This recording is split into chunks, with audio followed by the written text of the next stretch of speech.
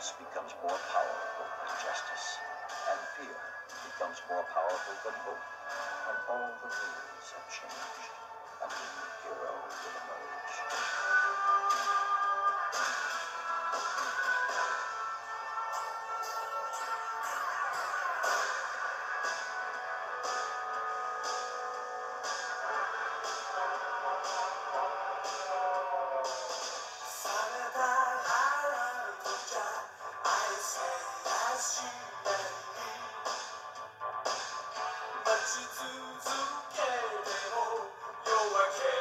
Hey everybody, you are listening and watching the We Are Rising podcast, Bloodsport Edition.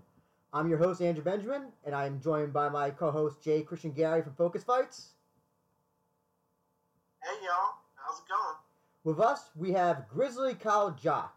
Jock will be taking on Eric Hammer at Josh Barnett's Bloodsport on October 11th. He's a former wrestler for WWE and is an NCAA All-American from Oregon State U. Go Beavers, standing at 6'6", 285 pounds. We have Grizzly Kyle Jock. Thank you so much for talking to us. We really appreciate your time. Hey, thanks for having me, guys. First question is, I gotta ask, pandemic hit, what have you been doing during your time in lockdown, quarantine, whatever you want to call it? Oh, I've been going crazy. It is the worst where I live in California because everything is closed off. I had a pretty decent, busy summer with shows and I substitute teach, so I was going to teach quite a bit, and then when the pandemic hit, nothing. So I've been trying to stay as sane as possible, but it wasn't easy. This pandemic has been rough on me, a lot of the guys that I know in California, so the opportunity to do Bloodsport is the best thing on the planet for me right now. Actually, expanding upon that, one of the things that's been affected is gyms, places just where you can just train. I'm curious to know, has the places where you were training at, were they at all affected? Did you have to go start training at home or something like that? Well, it's funny because the high school that I helped coach and teach at, I had weight room keys, and I'd go there and work out and lift during the pandemic. One of my athletes that I coach, he's going to college for wrestling on a full ride scholarship, and I'm like, hey, Chris, here are the weight room keys. Just you, pal. Don't have anyone else going there. Just you get your own workouts in because you're going to college. You're going to be wrestling. He got them taken away from the head football coach, so that was a big crush to me. Because then it's like, well, great. Now I don't have a place to work out. A lot of home gym workouts. I actually got into doing DDP yoga quite a bit just to do something. But it's been a long 6-7 months with not a lot of consistent working out, but now that things have lightened up quite a bit, gyms have opened up where I live. So in the past month, so I've been able to do quite a bit since to get ready for Bloodsport. But yeah, this pandemic, not a whole lot, man. It's been rough. So just tell us, what are your thoughts on DDP yoga? I know that people love it. It helps a lot with flexibility. Recovery, I don't know if it's a good tool for recovery. A lot of people say it is. I think it helps for flexibility and balance. Those are the two things that I get from it. A lot of people, when I was in developmental for WWE, we had mandatory yoga classes for recovery for the guys that were performing and doing shows. I mean, I think it's all preference. If it helps with recovery, I think it most importantly helps with balance and flexibility, which are two things you really do need to be a pro wrestler. So, yeah, I think it works in a lot of ways. Actually, I just want to briefly touch on when you were in developmental. Now, as I mentioned before in the intro, you were at Oregon State, part of the Beavers, Oregon State Beavers wrestling team. Curious to know, was the training when you were doing it at OSU, was that harder or was that easier or on par of what they were doing when you were at developmental? Nothing is harder than college wrestling. I don't care what anyone says. Nothing is harder than college wrestling. It's a whole different level, and I had Jim Zaleski as a coach kind of right when he had a big chip on his shoulder when he got let go from Iowa. Mm-hmm. So those weren't fun few years with Jim. He was a pretty intense guy. So nothing, I mean, sheesh, you asked me to go run 5 miles and then go run up Reser Stadium 10, 12 times and then go wrestle 3 hours later. We did nothing like that in developmental. But I mean, don't get me wrong, developmental, it's hard. Mm-hmm. It can be hard, but nothing competes with college wrestling. No way.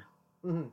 Also, just speaking of your time at OSU. Now, to touch up on that particular, Andrew, I'm sorry to interrupt, even though it's kind of my thing, but to touch up on that question, when it came to running the steps up and down the football stadium at Oregon State, did you ever feel like, maybe if I could have picked a different sport, maybe if I could have been involved in college football, I wouldn't have to run up these stadium steps as much as often?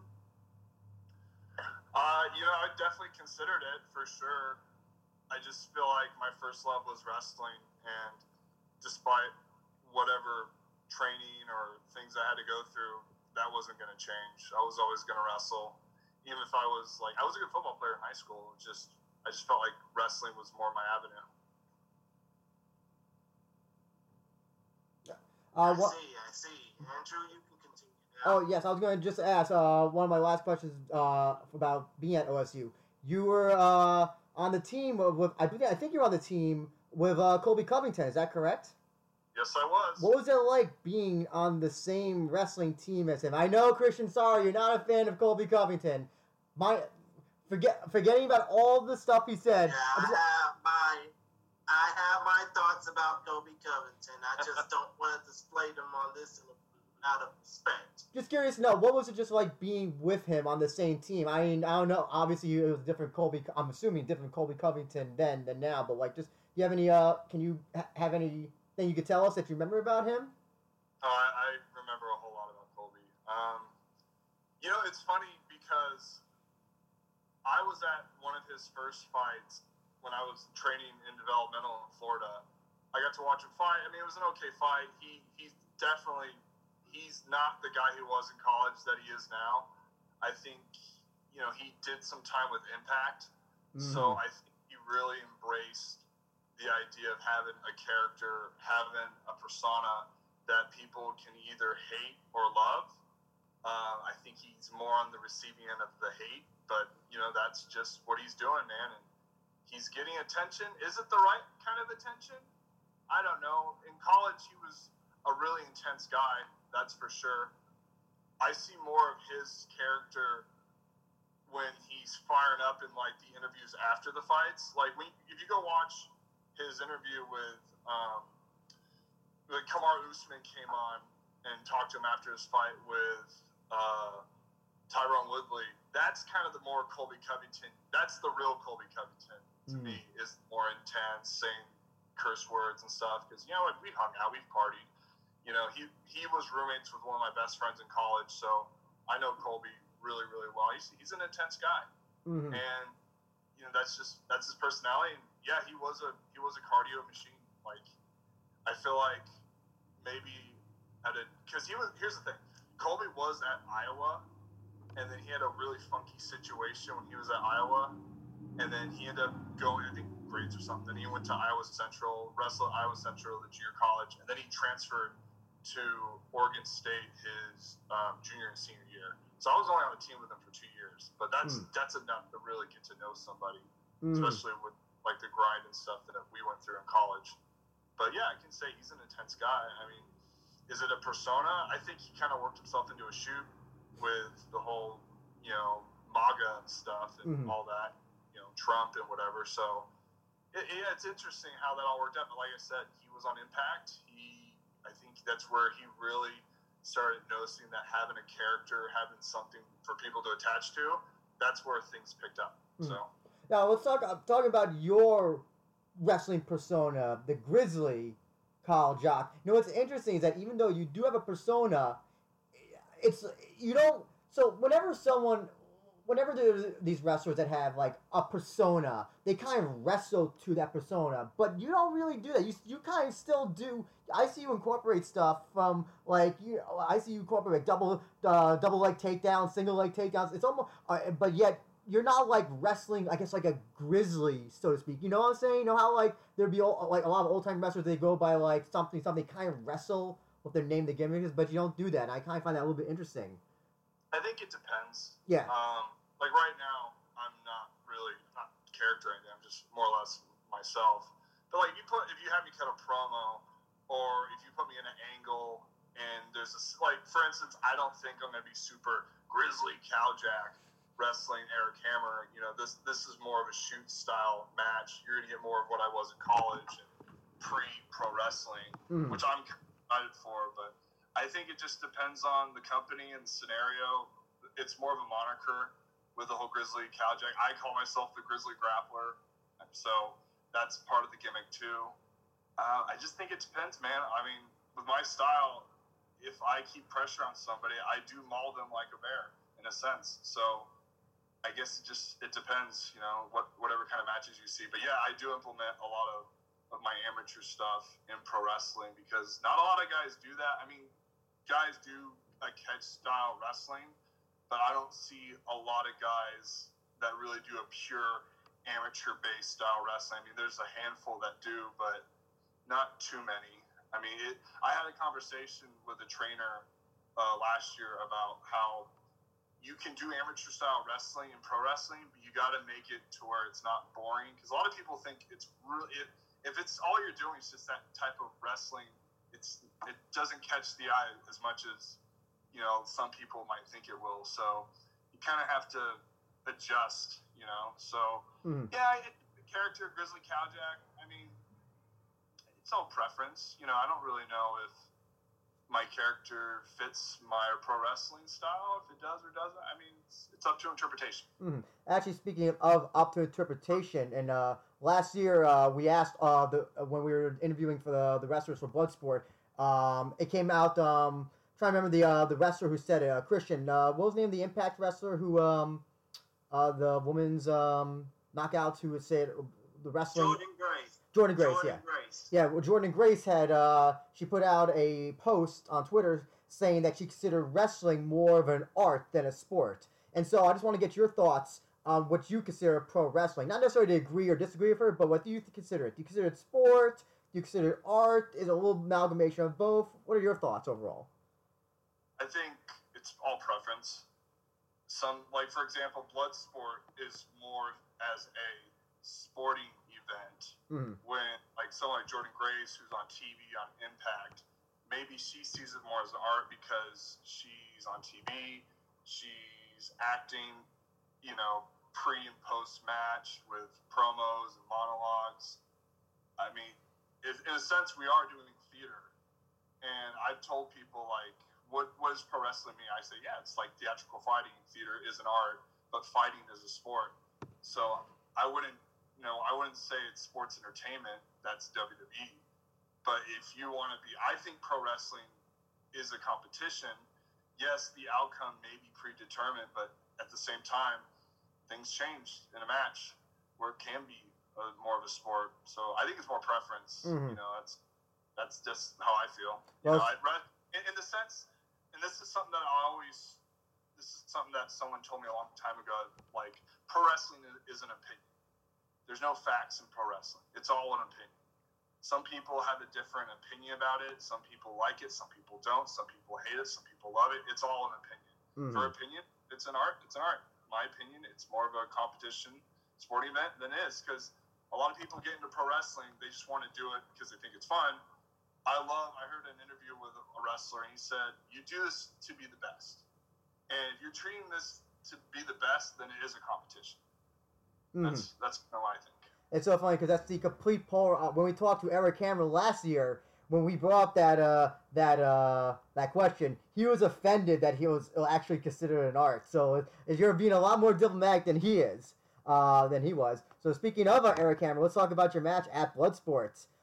First time in Bloodsport, you'll be competing in. What are your thoughts when you got the call or the text or whatever that to be part of this? It's kind of a unique family to be invited to a Bloodsport show.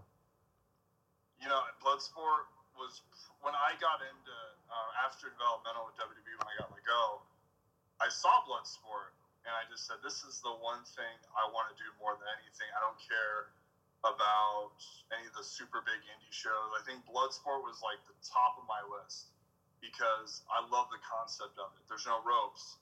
It's more submission, grappling based. There's knockouts. You can tap somebody out. You don't have to worry about the guy jumping off the rope or hitting the ropes or any of that nonsense. It's pure grappling, submission, wrestling. It's a shoot fight. I love it. I'm super excited because this is something right up my alley, and having Bloodsport be a platform for me to kind of show what I can really do instead of just kind of fiddling around in these NorCal shows, to me, it's just a huge opportunity. And taking on a guy like Eric Hammer, who's done a lot of blood sports, and he's one of Barnett's guys. So to me, it's a test to see how well I can hang with someone who's done a lot of blood sport shows. Last year, he took on one of my good friends, JR Kratos.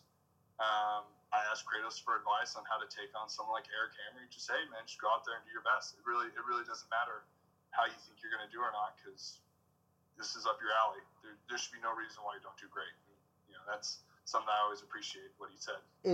Will this be your first pro wrestling match since the pandemic, or have you wrestled? Yeah. Oh, okay.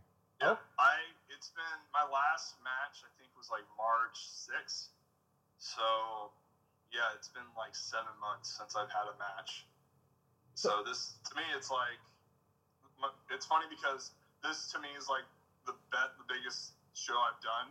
I've done some big stuff, but this show to me is like, for me personally, this is like the one I've always wanted to do. And it's just funny that instead of like, a lot of people have momentum with shows. They do one show, they do another show, they do another show. Me, I just did a show, and then boom, I get to do the biggest show I've always wanted to do. And I've had to wait 7 months. So it's kind of, I don't know what I want to use for it, but it's crazy. So. And it's you can basically say it's amazing, Carl. I agree. It is amazing. And so, just give us your. But, speaking of which. Sorry, Christian. Go ahead.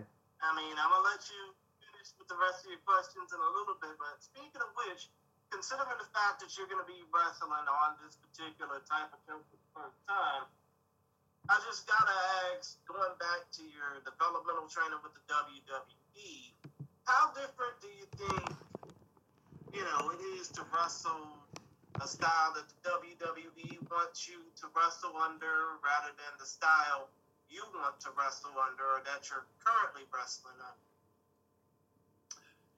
That's a good question, because when I first came to developmental, I had no experience in the ring or pro wrestling whatsoever.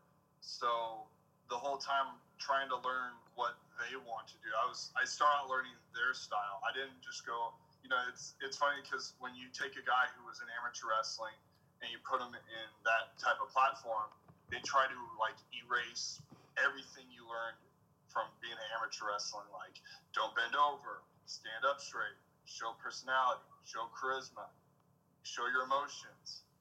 You want to project yourself. You don't. It's all how your presentation's the biggest thing that they do in WWE. So that was something that I had to learn going there.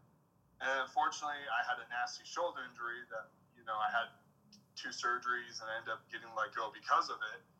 It was almost like, okay, well, now I'm in the independent scene. I don't have all this pressure from a coach telling me I have to do these things. Now I can kind of reinvent myself and really learn what it means to be a pro wrestler on the independent circuit. And that, to me, kind of, like Jordan Grace said, is an art. This part, I think, is an art, because now you can really show what you can do as a performer, that in an artistic way that allows you to have freedom and you can represent yourself in any kind of way. So in WWE, yes, you're monitored a lot because you have to be, because it's a TV show. They want to see what kind of character you have that they can write for. If they can't write for you, then there's no use for you. So I think with the Bloodsport style, it fits me more than I think the WWE style, for sure. Oh, right. Of course. And when it comes down to, how you were going through the WWE, was there any little piece of advice, or was there any little tidbit that, stuck with you or have been sticking with you since leaving the WWE? There was so many great coaches and trainers, and it's just kind of unfortunate that I was in developmental when we were at FCW for 6 months, and I mean we had Ricky the Dragon Steamboat, as Steve Kern, who was Skinner. We had a bunch of really good coaches. Lance Storm came in for a couple weeks. I think Ricky the Dragon Steamboat was my longest coach when we were in FCW for like 2 months, and I think and then like also like Norman Smiley was. I think Norman and Dragon are the two that, to me, that I kind of connected with the most, especially Norman, because Norman is such a purist when it comes to pro wrestling. I mean, he's been all over the world. He lived in Mexico. He's toured in Europe. He knows how to grapple better. People only know him, but unfortunately, people only know him here in the States as Screaming Norman Smiley and the Big Wiggle instead of all his. But I mean, he has such his catalog besides what he did in WWE, so much more extensive than that, and he's talked about it. He's like, Big Wiggle. None of my technique or anything was utilized, but has a. But that still doesn't mean that he was probably one of the most underrated technical wrestlers of all time. Oh, for sure. Yeah, for sure. But the one advice that sticks to me the most is Steve Kern, who is Skinner, who was the main. I don't think he was the head coach, but he was one of the main people in FCW. And I just remember my first time being there. He talked about how important it is to communicate with whoever you're working, and there's a dialogue you can have with somebody to where if something bad happens in the match, you can talk to that person to where you're not pointing fingers and you're not talking shit. You can respect each other, and if something bad happens, you can come to the guy and say, hey man, we had a miscommunication. I think we want to do this, but something else happened. Maybe it was me. I don't know. That always just stuck with me because you're protecting your opponent when you're working, and you protect your opponent to protect yourself.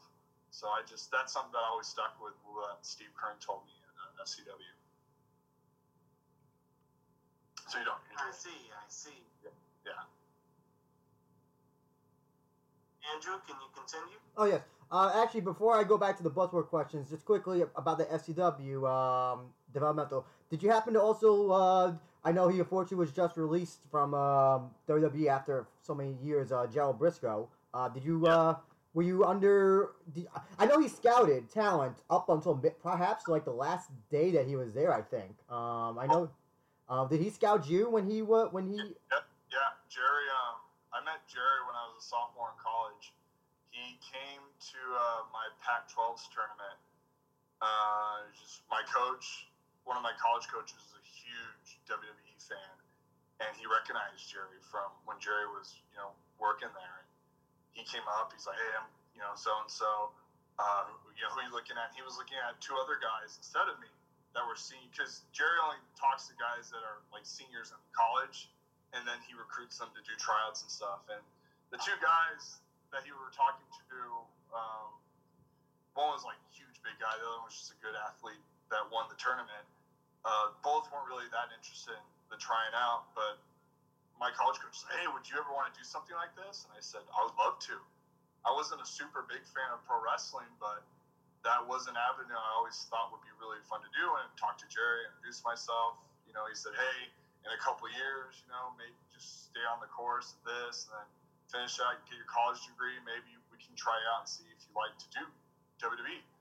And I just, ever since then, just kind of always kept that in the back of my head, like, hey, that's the avenue I can go down on. And ended up my senior year All-American and tried out. And Jerry was kind of the guy who orchestrated that. Jerry, like, as far as dudes that I knew Jerry recruited and got a look, it's like you have me, you have Tucker Knight, you have Otis, you have Angelo Dawkins. I think Steve Cutler might have been one of the guys. And also like Chad Gable, for instance. So those are all guys that Jerry was able to bring up and get involved with WWE. Mm-hmm. Now let's talk about Bloodsport. Eric Hammer, as we talk about. Are you familiar with him at all? I mean, you said you did talk to J.R. Kratos. Have you seen? He's an interesting guy because he wrestled only in Japan for maybe a short amount of time, quit pro wrestling, then came back only for Bloodsport. So it's a very interesting career that he's had. Were you familiar at all with him before this match was booked? Are you talking about Eric Hammer? Yes, Eric Hammer. You know, I wasn't totally familiar with Eric Hammer, but we do run in very similar circles. There's a lot of people that I know from like the MMA community that knows Eric Hammer, and there's a few people that I know from the pro wrestling community that knows Eric Hammer. I mean, he trains a lot of MMA guys. He's a no-gi champion. You can find his stuff on YouTube. I watched a little bit of it. It's funny, my dad actually looked up stuff on Eric to just be like, hey, this guy did this and this, and blah, blah, blah. So I know not a lot about him. I know enough. I've watched some of his stuff, and like, he's an impressive guy. I mean, we're not too different in size. Mm-hmm. So I'm kind of curious to see how it's going to pan out between him and I. Mm-hmm. So I know Eric Hammer. I mean, I think he's one of Barnett's dudes, so that makes things really interesting. Mm-hmm. Well, I was going to ask your impressions of him, and it sounds like you do have respect for him, and you know that you do. I'm just curious to know, like, how do you prepare also for a guy who's only had one match in the last his last match I think was last year for Bloodsport. I mean, like, how do you prepare for somebody just who is there's very little recent stuff of him that to look at and see, like, okay, I see he can do that, he can't do that. Can you talk about that? I don't really have an opinion on that because I haven't wrestled in 7-8 months. So him and I are too different from the last time we've had matches. Hey, for some people, this pro wrestling's like riding a bike, man. You can't really forget. I think he stays consistent. I think he trains a lot. Obviously, he's in great shape. He stays in awesome shape. I mean, this is more his style. This is something that he prefers to do. He's done stuff in Japan. He's done quite a bit. I mean, he doesn't really need to do a lot of matches, with what he's done. So, I mean, really, I don't think there is a way to train for that. I think it's just, really you can't think too much about what your opponent's going to do. You have to think more or less what you're going to do. Because if you think about what he's going to do, then you're not focusing on the right things. I got you. So personally, it's like, I'm more or less thinking about the things that I need to do to get ready for this match. He can, Eric Hammer, he can do whatever he wants. Like I said, I definitely respect him. Like, he's been around for quite a bit. And, he doesn't need to do a lot of matches. To me, it's like, I've told people this, where you can do a bunch of these little itty-bitty indie shows, and you might not get a whole lot out of it, or you can do a couple really big shows, and you get tons out of it. So that's kind of how I feel about it, Mm-hmm. Now, with your first Bloodsport match, what would you like to do to make to put your stamp on your debut? Do you want to finish with a submission? Basically, what he's trying to ask is, what would you probably like to do in your first Bloodsport match to make that good first impression? Mm-hmm. There's a lot of really talented guys on this Bloodsport. I mean, last year's Bloodsport, man, you had names after names after names. I don't know if this Bloodsport has that same kind of star power, but I do know there's a lot of big guys in this Bloodsport. So for me, it's it's given that platform, that opportunity to really show what I can do. I've never had the chance to wrestle on the Fight app or Fight TV. So if I do well, I mean, some people know who I am from developmental and all that stuff. Some people know me from, I do the podcast show Going in Raw. Really, I just want to have a great performance. I just want to come out better than coming into it.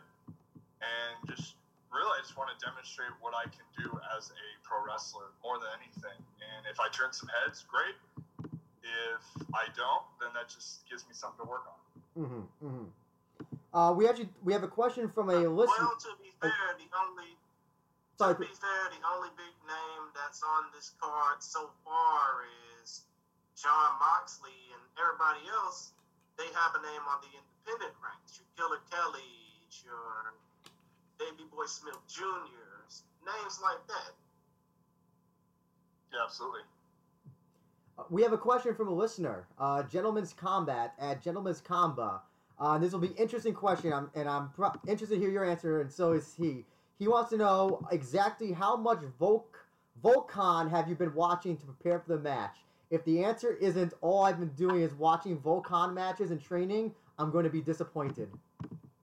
All the Volcon matches. Actually, so I'm curious to know, did you ever watch Volcon? For those that don't know, he was a mainstay for companies like Rings, UWF.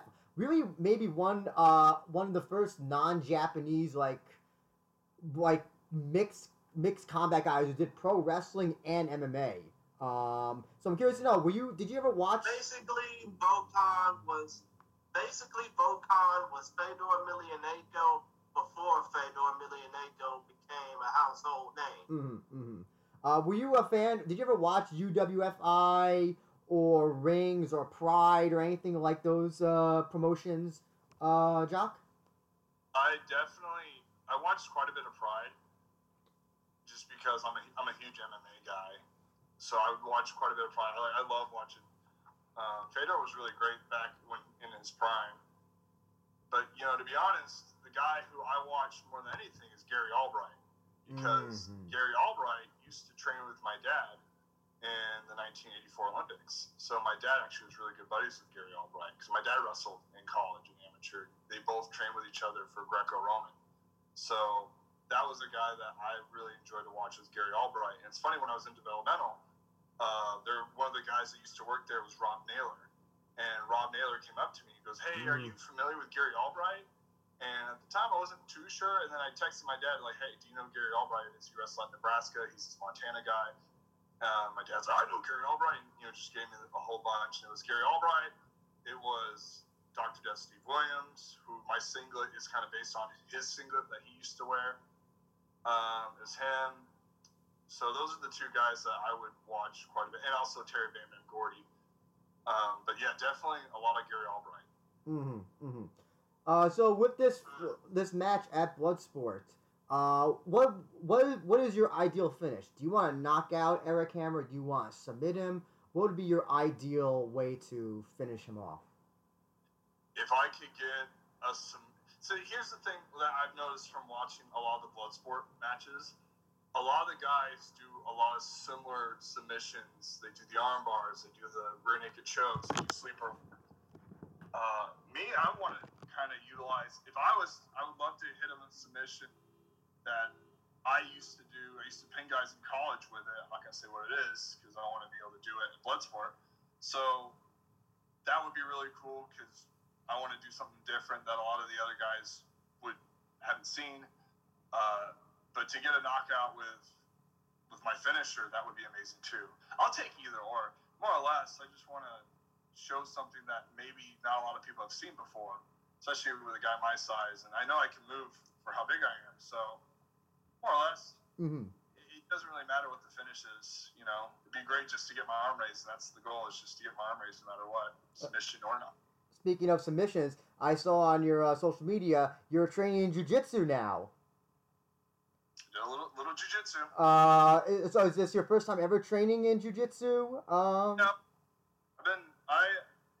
This is a cool story. When I was in college,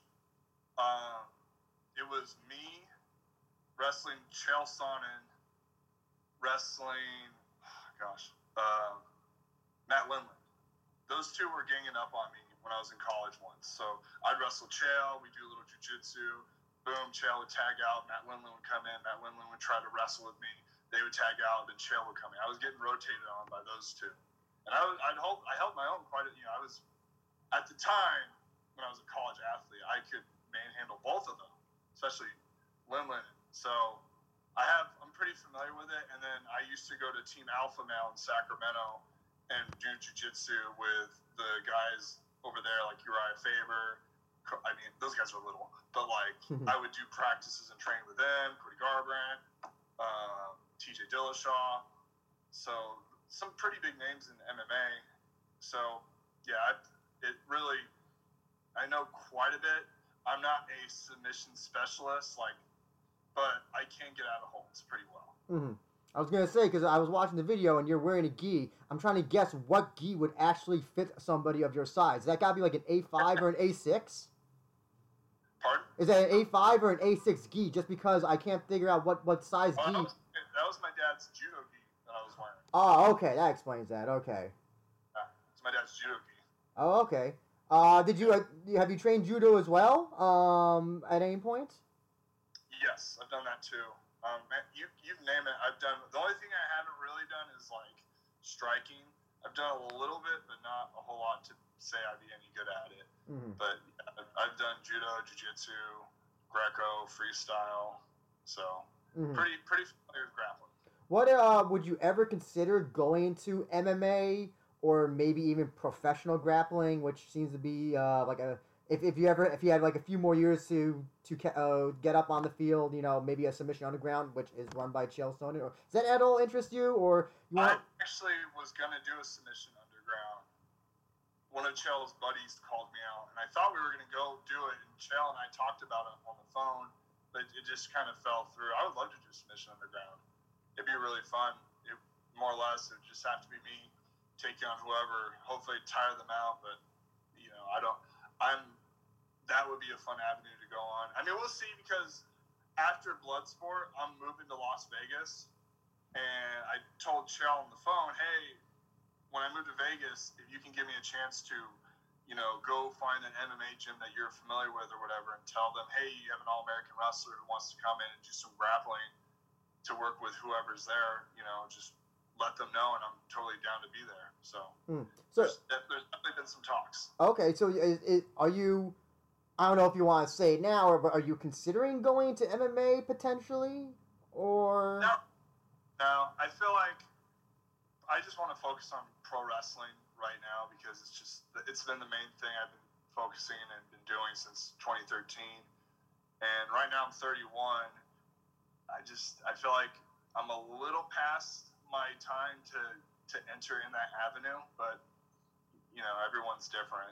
Well, for me right now, I think pro wrestling is just kind of what I want. I was gonna say, somebody told Daniel Cormier, "Listen, you're too old to be going to MMA. We wouldn't have a former world heavyweight champion Daniel Cormier Sure. Or Randy Couture, who won, I think, at 41. Christian, didn't Randy Couture win the heavyweight championship at 41? Yeah, I think he was 41. Mm-hmm. I think he was 41, man. He started at 44 when I think he beat Tim Sylvia. Yes. So. And so, with your Bloodsport match, what do you hope that fans who maybe are seeing Bloodsport for the first time, or you for the first time, what do you hope that they get out of seeing with your Bloodsport match? More or less, it would be great just to be like, oh shit, who the fuck's this guy? Oh, is this Cal fucking Bishop from Developmental? Oh wow, he looks totally different. He looks like he's gotten so much better. He looks like an athlete. Or this guy's big, he can move, he knows what he's doing. Just whatever, man, all the above. Whether they don't like me or they do like me, I really don't care. As long as I make some kind of impression that people can kind of relate to, or they like, or dislike, I don't really care. Just make an impression, all that I'm trying to do.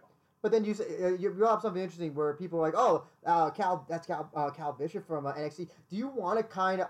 Would you say that you kind of have shed your time from NXT, and that's kind of? Because I don't know, some wrestlers when they leave WWE, they seem to just their persona or their, I guess, time there kind of just follows them. Others just seem to shed it off very quickly. What do you? In your case, do you think you shed off being a former WWE guy, or do you think it's kind of just still follows you?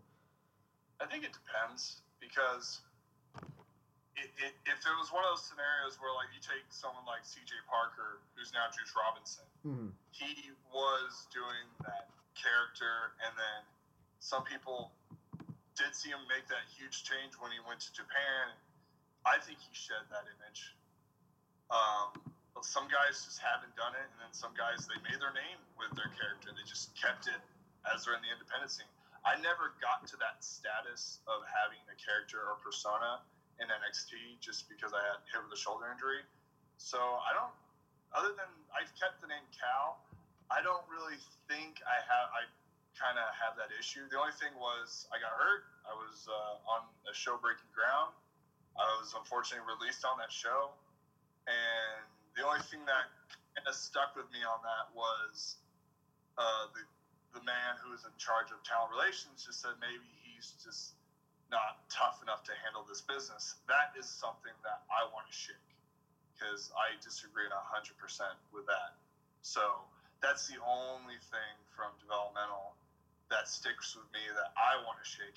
Anybody else who has an opinion, I really don't care. That's the one thing. It's like, are you fucking serious? Not fucking tough enough? You don't fucking know me. That's the one thing that gets me the most. I totally forgot about. I remember I did see that Breaking Ground episode. I totally had forgotten about that. Yeah, I know. I mean, was that when you saw that? Or when you heard that? That had to be a motivation factor to be like, just kind of be like, you're calling me an NCAA athlete not tough? Fuck you! I'm gonna show you that I'm tough. I'm gonna make the world my own. I'm gonna, as Scarface said. That was the main reason why I was like, I want to do Bloodsport because to me it's the toughest. You're gonna put the toughest guys in this, event. So it's like you can't say anyone who everybody in Bloodsport's a tough son. Don't care what anyone says. Mm-hmm. So it's like I want to do this because I know I can hang, I know I can bang, and this is the best event to show that. So that was one of the main reasons why I was like, put me in fucking Bloodsport. Mm-hmm. I'll show you how fucking tough I am. Mm-hmm. And that was the thing that always kept that will forever stick with me.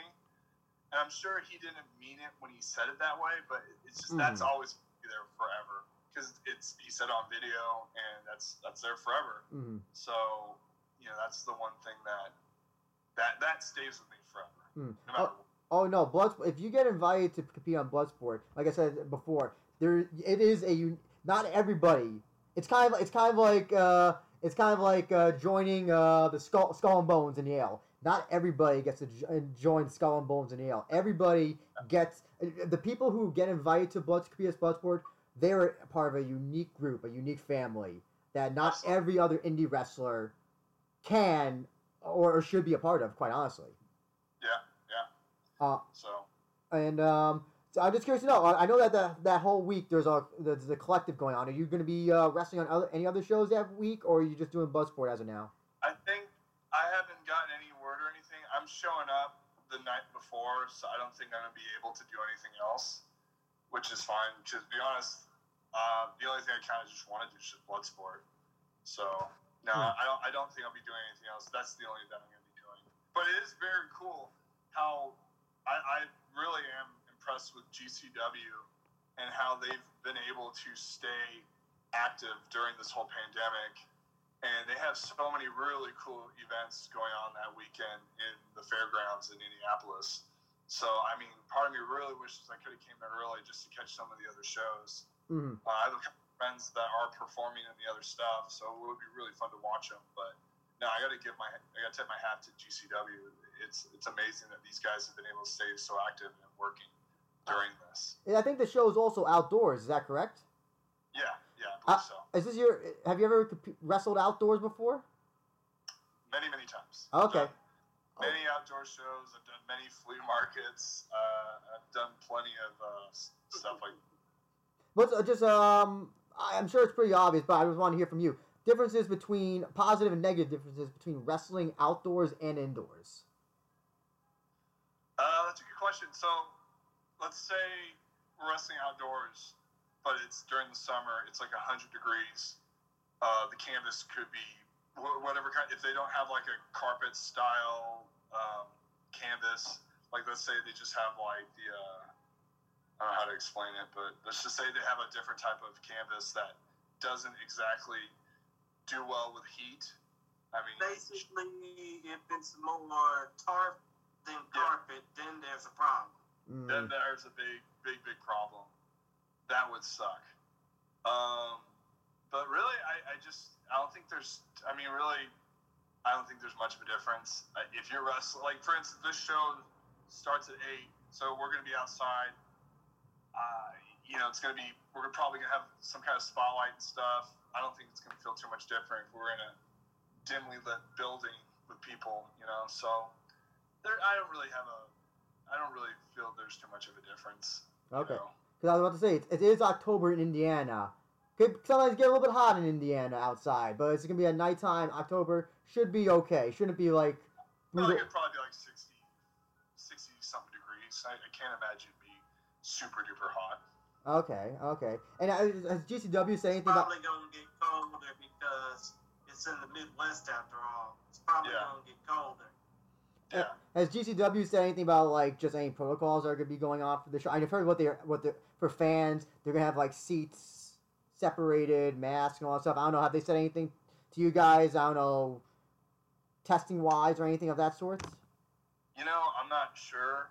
I'm just going to assume that, being in California, at the gym I go to work out at, we get our temperature checked. You have to wear a mask, and you do have to keep at least 6 feet distance from whoever. I'm going to assume it's going to be the same thing. I've been kind of focusing on the protocols they've been making at like AEW and WWE. I assume it's going to be similar to what GCW is going to have us do. Gotcha.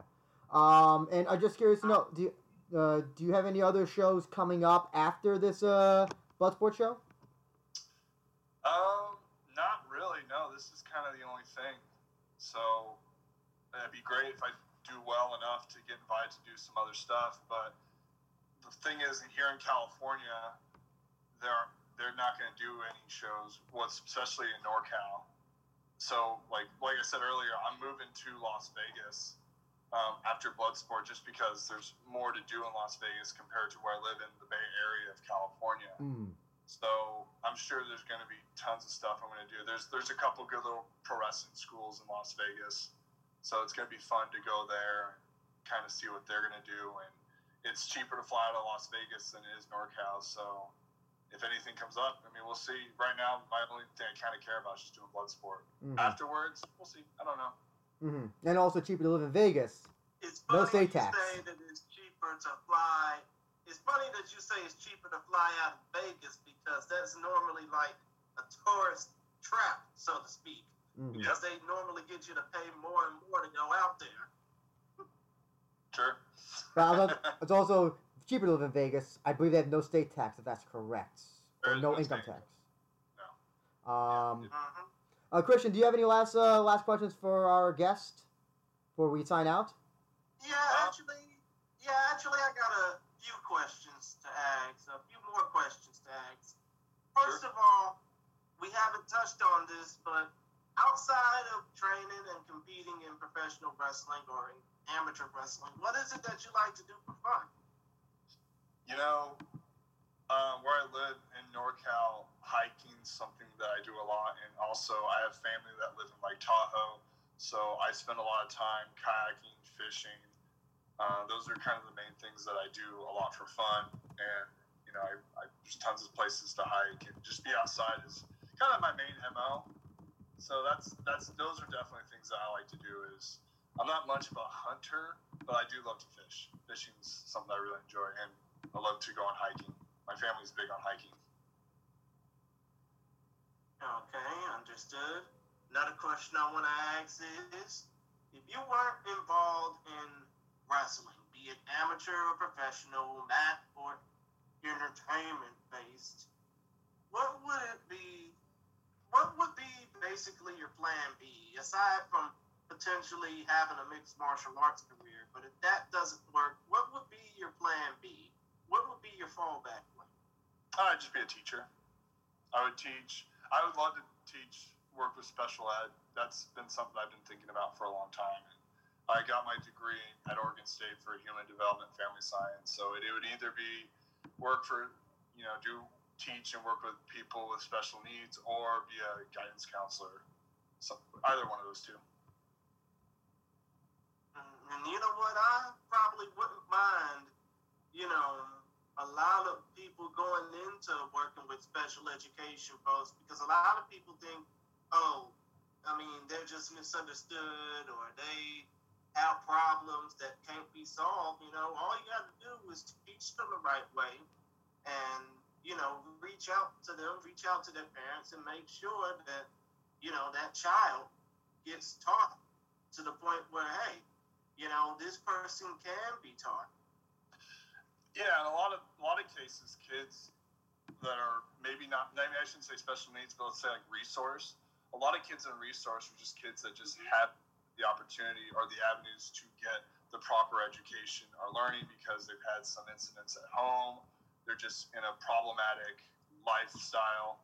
So they're just in that scenario because of all the distractions they're facing.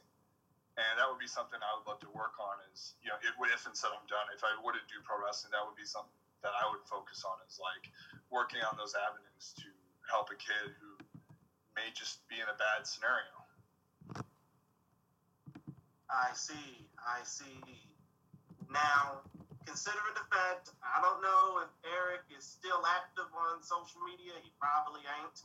Considering the fact that it's been over a year since he last competed. But if there was anything that you would like to say to him or about him, in case he ever listens to this interview, I mean, what would you basically say to him as if you were talking to him right in space? I would say, that's a good question. To be honest, if Eric and I, when we square up and stuff, words don't mean nothing. I would rather just let my actions speak for it. So I wouldn't say anything. Just wrestle and throw him around. Understood. Mm-hmm. I mean, it's the best way to do that instead of trying to hype up the fight by, just talking.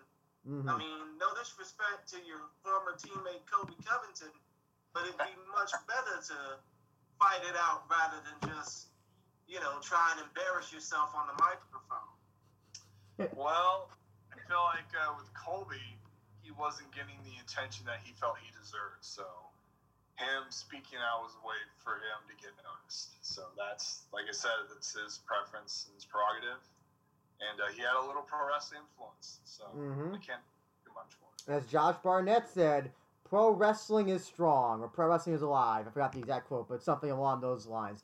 But with that being said, Kyle Jack, I want to also give you an opportunity. One more thing. Oh, I'm sorry, Christian, go ahead. Andrew, one more thing I want to ask Mr. Carl Jacks is that we kind of touched on this earlier. What can people hope to expect out of you in Bloodsport? But, for fans who may probably be seeing you for the first time, or for fans who probably don't even know at all about you, what would be the main thing you would say to them in order to get people interested in you in the months and years to come? I'm the only Division I All-American wrestler in the independent scene. I'm the only 4-time NCAA qualifier. I'm the only 2-time Pac-12 champion, and I am the best ass kicker in the independent scene. That's what they should know. Mm-hmm. Okay, fair enough. Andrew, take us out. Oh, yes. I want to give you an opportunity, Kyle Jack, plug all of your social media. If you got Pro Wrestling T stores where people can book you, anyone you want to give a shout out to, the floor is yours. Yeah, you can check out all my shirts at prowrestlingtees.com/Kaljak, spelled Kaljak. There's no C's in my name because I'm not average. C's are average. You can catch me on Twitter at same thing, KL_JAK. No C's. We're not average people. No C's. And I had an Instagram, but you know what? I deleted that shit. I don't like Instagram. So just follow me on Twitter. Why did you delete Instagram? What did you hate about it? There's so much stuff to hate about it, but I want to hear why. I feel like people use it too much to get instant gratification, and I just don't really care anymore. Especially in a time where there's not a whole lot going on except for the world is upside down. So I just kind of got sick of it. I'm tired of people post TikTok videos on Instagram. So I'm like, I'm done with this thing. I don't know if you have any children, or if you plan to have any children. If you don't, but to keep away from the TikTok. That's all. I'll say that. I substitute teach, man, and I see kids doing those stupid dances in the classroom, and I'm just like, stop! No more stupid TikTok. I don't like it. It's dumb. It's not good. I hate it. I have a niece, and I have a niece on the way. I hope to God. I know my sister's not going to put them on TikTok, so they're not going to use that shit. Okay. The other thing I want to ask is, I know we were talking about it through Facebook Messenger. For tonight's UFC show, Izzy or Costa? Who do you have? Izzy. And why is that? Why do you think Izzy's going to win? Izzy is a counter fighter. Costa's too straightforward. He's durable as hell, but I feel like depending on how he reacts with the weight cut, he looks like he shrunk. I think they cut out how much, because he was like 220 at one point. Costa was. He just looks smaller than he has previously. Like, if you look at how he looked against Yoel Romero, he looks so much bigger. I mean, we'll see with how he looks tonight. I'm really curious, but I like Izzy. But the thing is, like, you watch Izzy versus Yoel. Yoel is an old man. He played him. Wasn't gonna do shit because he doesn't care. He's already got millions of dollars with that lawsuit, so it's not like he has anything to prove. So Izzy just didn't have a great performance. I think he favors aggressive guys, man. He's a good counter fighter. So I'm gonna say Izzy. You could ask me anybody on that whole card. I'll have an opinion who's going to win, who's going to lose. Diego Sanchez. I'm always going to cheer for him. He started the Yes movement. True. Actually, if it does wind up happening, will you watch Conor versus Pac-Man if it happens? If it happens, who isn't? Of course, I'm going to watch that. I would rather see Conor fight. I'd rather see him take on Masvidal or finish that trilogy with Diaz. But I don't know. I don't think he really. I mean, we'll see. I don't really. I'd rather see him fight. I don't want, because he had such a good outing against Cowboy Cerrone. I mean, Cowboy was pissing down his leg. Yeah. So I'd rather see him. I'd rather see him fight. I don't really care for him to box. And fuck it, since we have you on here, I'm just gonna ask you anyway. Gaethje versus Khabib. One guy who's an NCAA wrestler who never wrestles versus a guy who was an NCAA wrestler who wrestles all the time. What do you think about that matchup? I don't know, man. Here's the thing. Like, look at T. Woodley. T. Woodley was an All-American wrestler. He has horrible defense against wrestlers. I've never seen Gaethje have anyone attack him in that sense. Khabib's a Sambo wrestler out of Dagestan. I don't know how that's going to go. I mean, those guys are different breeds. And I was looking at brackets, and I saw that one of my college teammates beat Gaethje my junior year. So I thought that was interesting. My teammate Scott Sakaguchi beat Justin Gaethje. I don't know, man. Gaethje's got some power, but that's a real technical fight. But Gaethje looks so damn good against Tony Ferguson, man. Just powered through him. And Khabib doesn't have a lot of. I feel like if Gaethje has good defense, and he just powers through and just knows how to stop those takedowns, because Khabib gets his takedowns off the fence. He'll shoot on you. He'll drive you towards the fence, and then that's where he does all his damage. If Gaethje knows how to defend that, he should be fine. Do you think that Gaethje could knock out Khabib? And one more question. Sorry, I was just gonna. Do you think that Gaethje has the power to knock out Khabib within 3 rounds? I don't know how. Khabib, I've never. Who was it? Khabib fought someone that kind of startled him. Maybe, I don't know. Maybe it was Poirier. But I don't know, man. I've never seen him wobble super bad. So, I mean, we'll see. I don't know. Who knows? Gaethje does have some power in his hands. We'll see. Sorry, Christian. You were going to ask something? You know what? Come to think of it, one more question I got. You mentioned TikTok, and obviously we mentioned Conor versus Pac-Man, but the one question I do have is, what are your thoughts about, YouTubers trying to, actually, no, let me go ahead and rephrase that question. What are your thoughts about viral stars, about social media stars looking to get into combat sports just to make a quick payday and just do nothing, so to speak? Guys like Logan Paul and KSI. Okay, so here's the deal. Logan Paul had more viewership in that boxing fight than Canelo and what's his name the next night. So, I mean, shit, dude, we're in the era of Canelo versus Superman.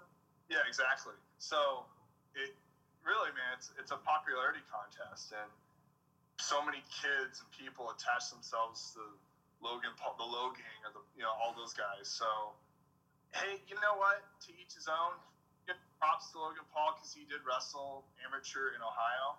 He took like he is a state placer. I mean, that's not my avenue. It's not my prerogative. So, influencers can do what the hell they want. That's not really my thing. But I am familiar with it. So it kind of is what it is, man. It's just kind of the world we live in. The unfortunate world. The unfortunate world we live in. Okay, great. For all those who want to watch Kyle Jack take on Eric Hammer at Bloodsport, it'll be available on Fight TV. It'll be October 11th, 8 p.m. it starts, and you could download the Fight TV app. That's 8 p.m. Eastern. That's 8 p.m. Eastern, 5 p.m. Pacific, by the way. And it'll be, I guess it's also 7 Central for your time, right? No, it's going to be, wait, what time is it Central? Yeah.